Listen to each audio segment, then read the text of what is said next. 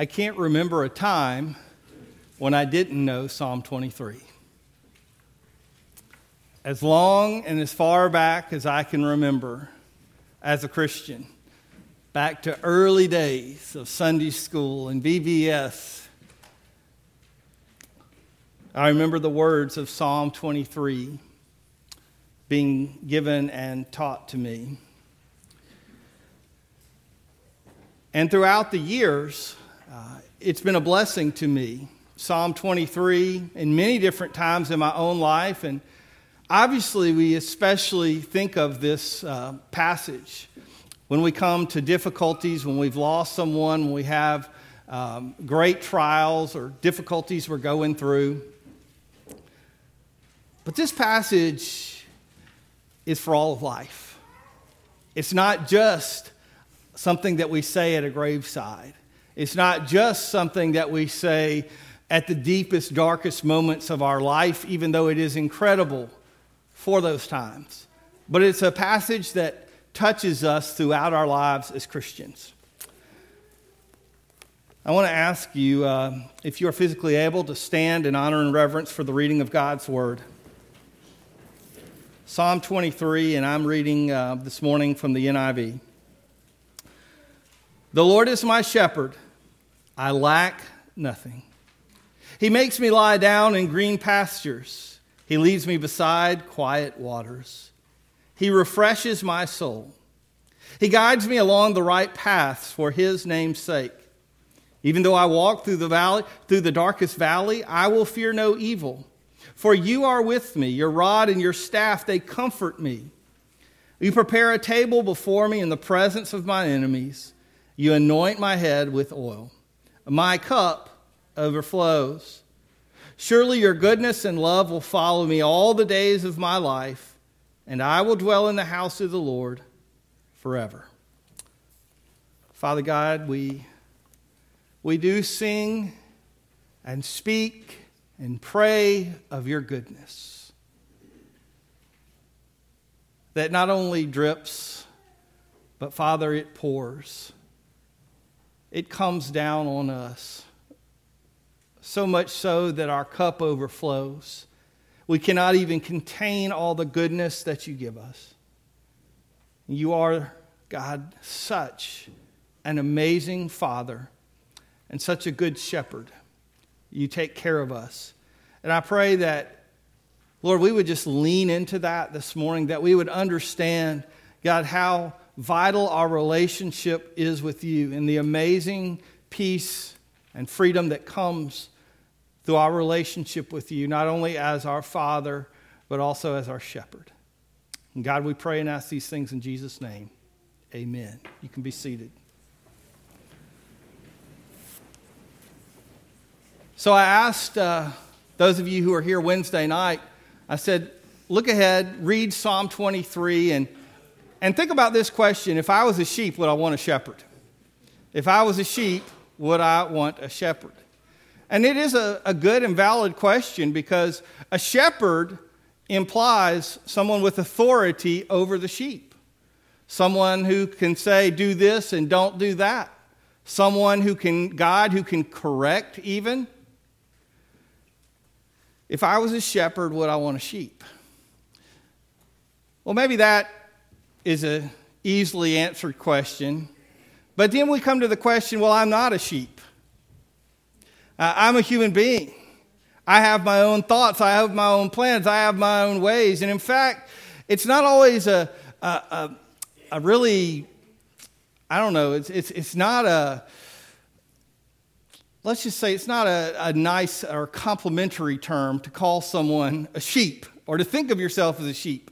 There's a term that was added to the dictionary about 3 years ago, sheeple. You ever heard that one? Sheeple. Those are people who are like sheep, who are easily led and just believe and follow whatever.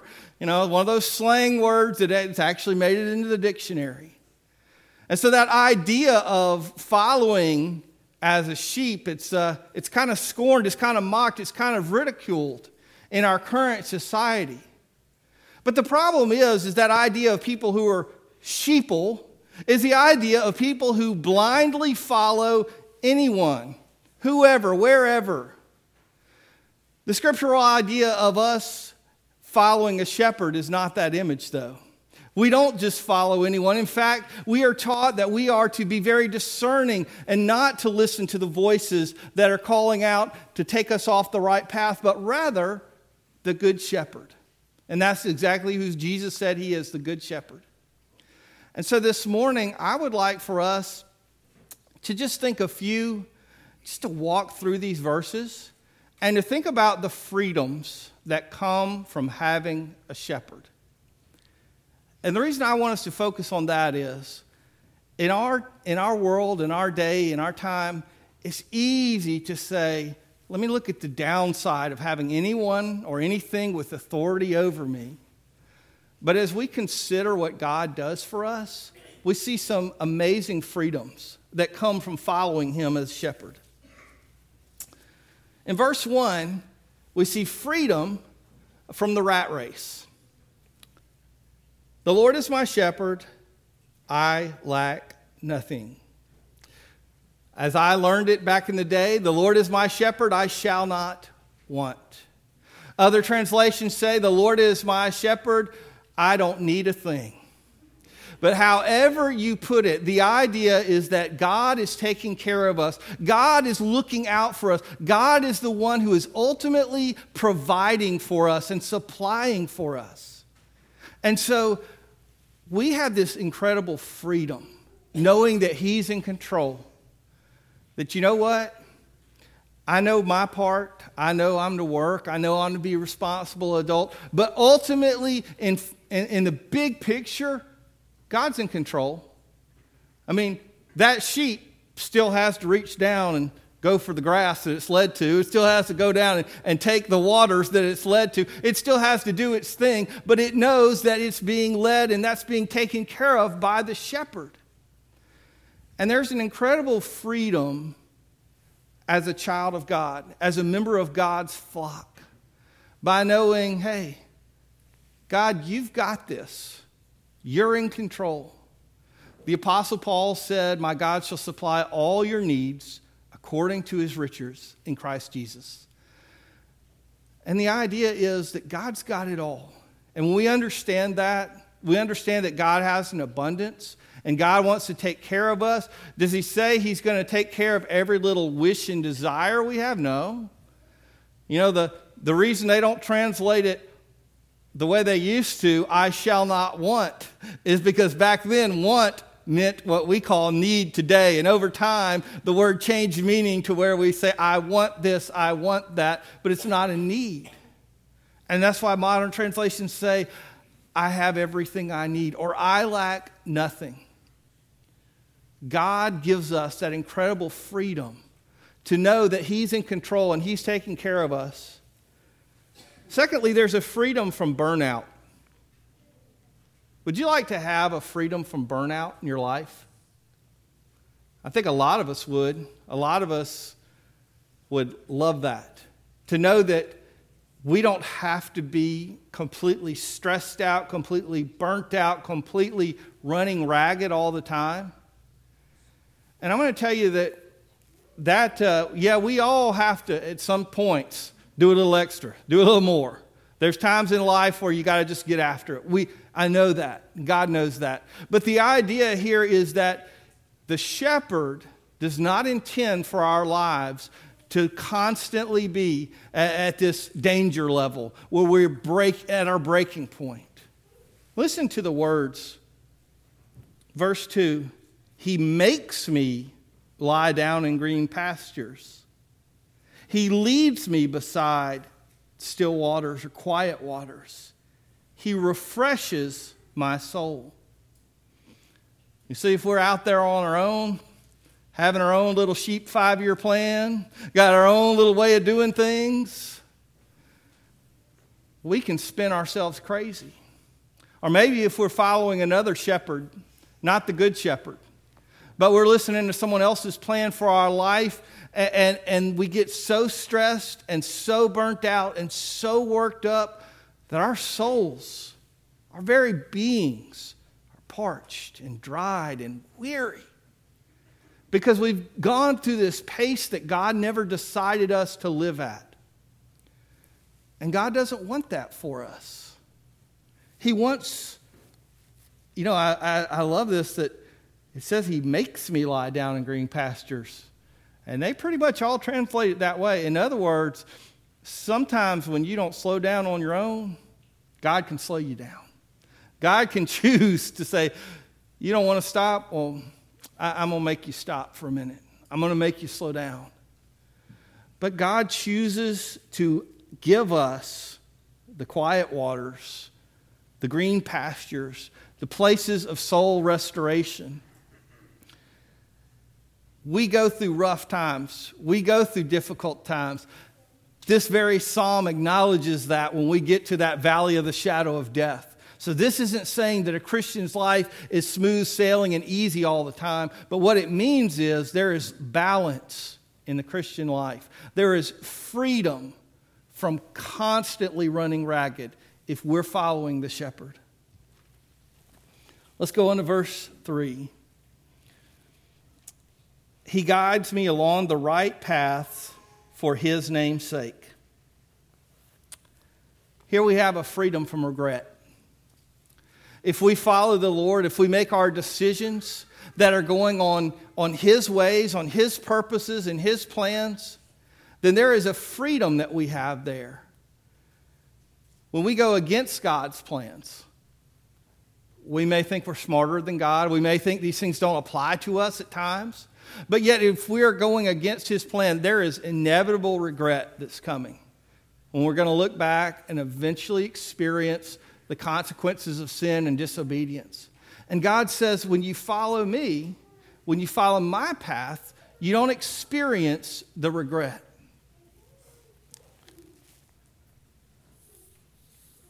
In verse 4, it says, even though I walk through the darkest valley, I will fear no evil, for you are with me. Your rod and your staff, they comfort me. We have a freedom in life when we follow the shepherd from fear. We face a lot of difficulties in life, don't we? We face a lot of hardships. We face a lot of things that are scary. But we know who we have with us. One of the greatest promises in Scripture is when God tells us, I will never leave you nor forsake you. It's like take yourself back to elementary school playground. And there might be the biggest bully in the school come up and ready to mess with you. But all of a sudden, the coolest kid in school comes up and says, hey, don't mess with him. Don't mess with her. That's my friend.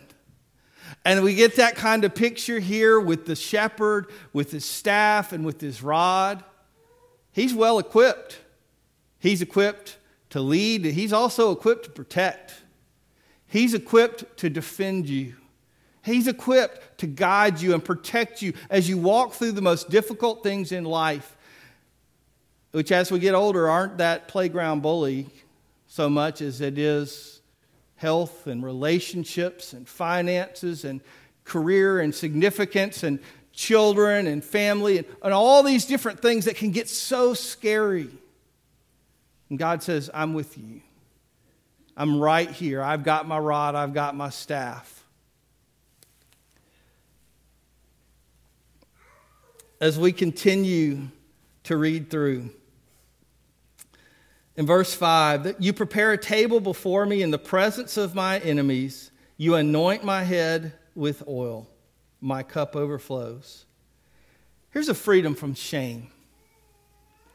He says, you prepare a table for me in the presence of my enemies. He's like, God shows out on my behalf. When my enemies, when those who are against me, when they're threatening me, when they're talking about me, when they're running me down, when any of this kind of stuff is happening, guess what? Right then and there, God is blessing me even during that. God is watching over me. He is preparing for me and supplying what I need. Right there in the middle of when anyone else is trying to shame me, for following God. People are trying to put me down for following God, guess what? God is not ashamed. God stands with me. God prepares for me a table. It's like God's giving a message to you as his child, as his believer. You know how unconcerned you have to be about that? We're just going to throw a party right now. We're going to have a banquet. We're going to sit down and fellowship and feast, and we're going to enjoy one another because you're secure. And these folks who try to shame you for doing what's right, don't worry about them, because what matters is what you do in my eyes.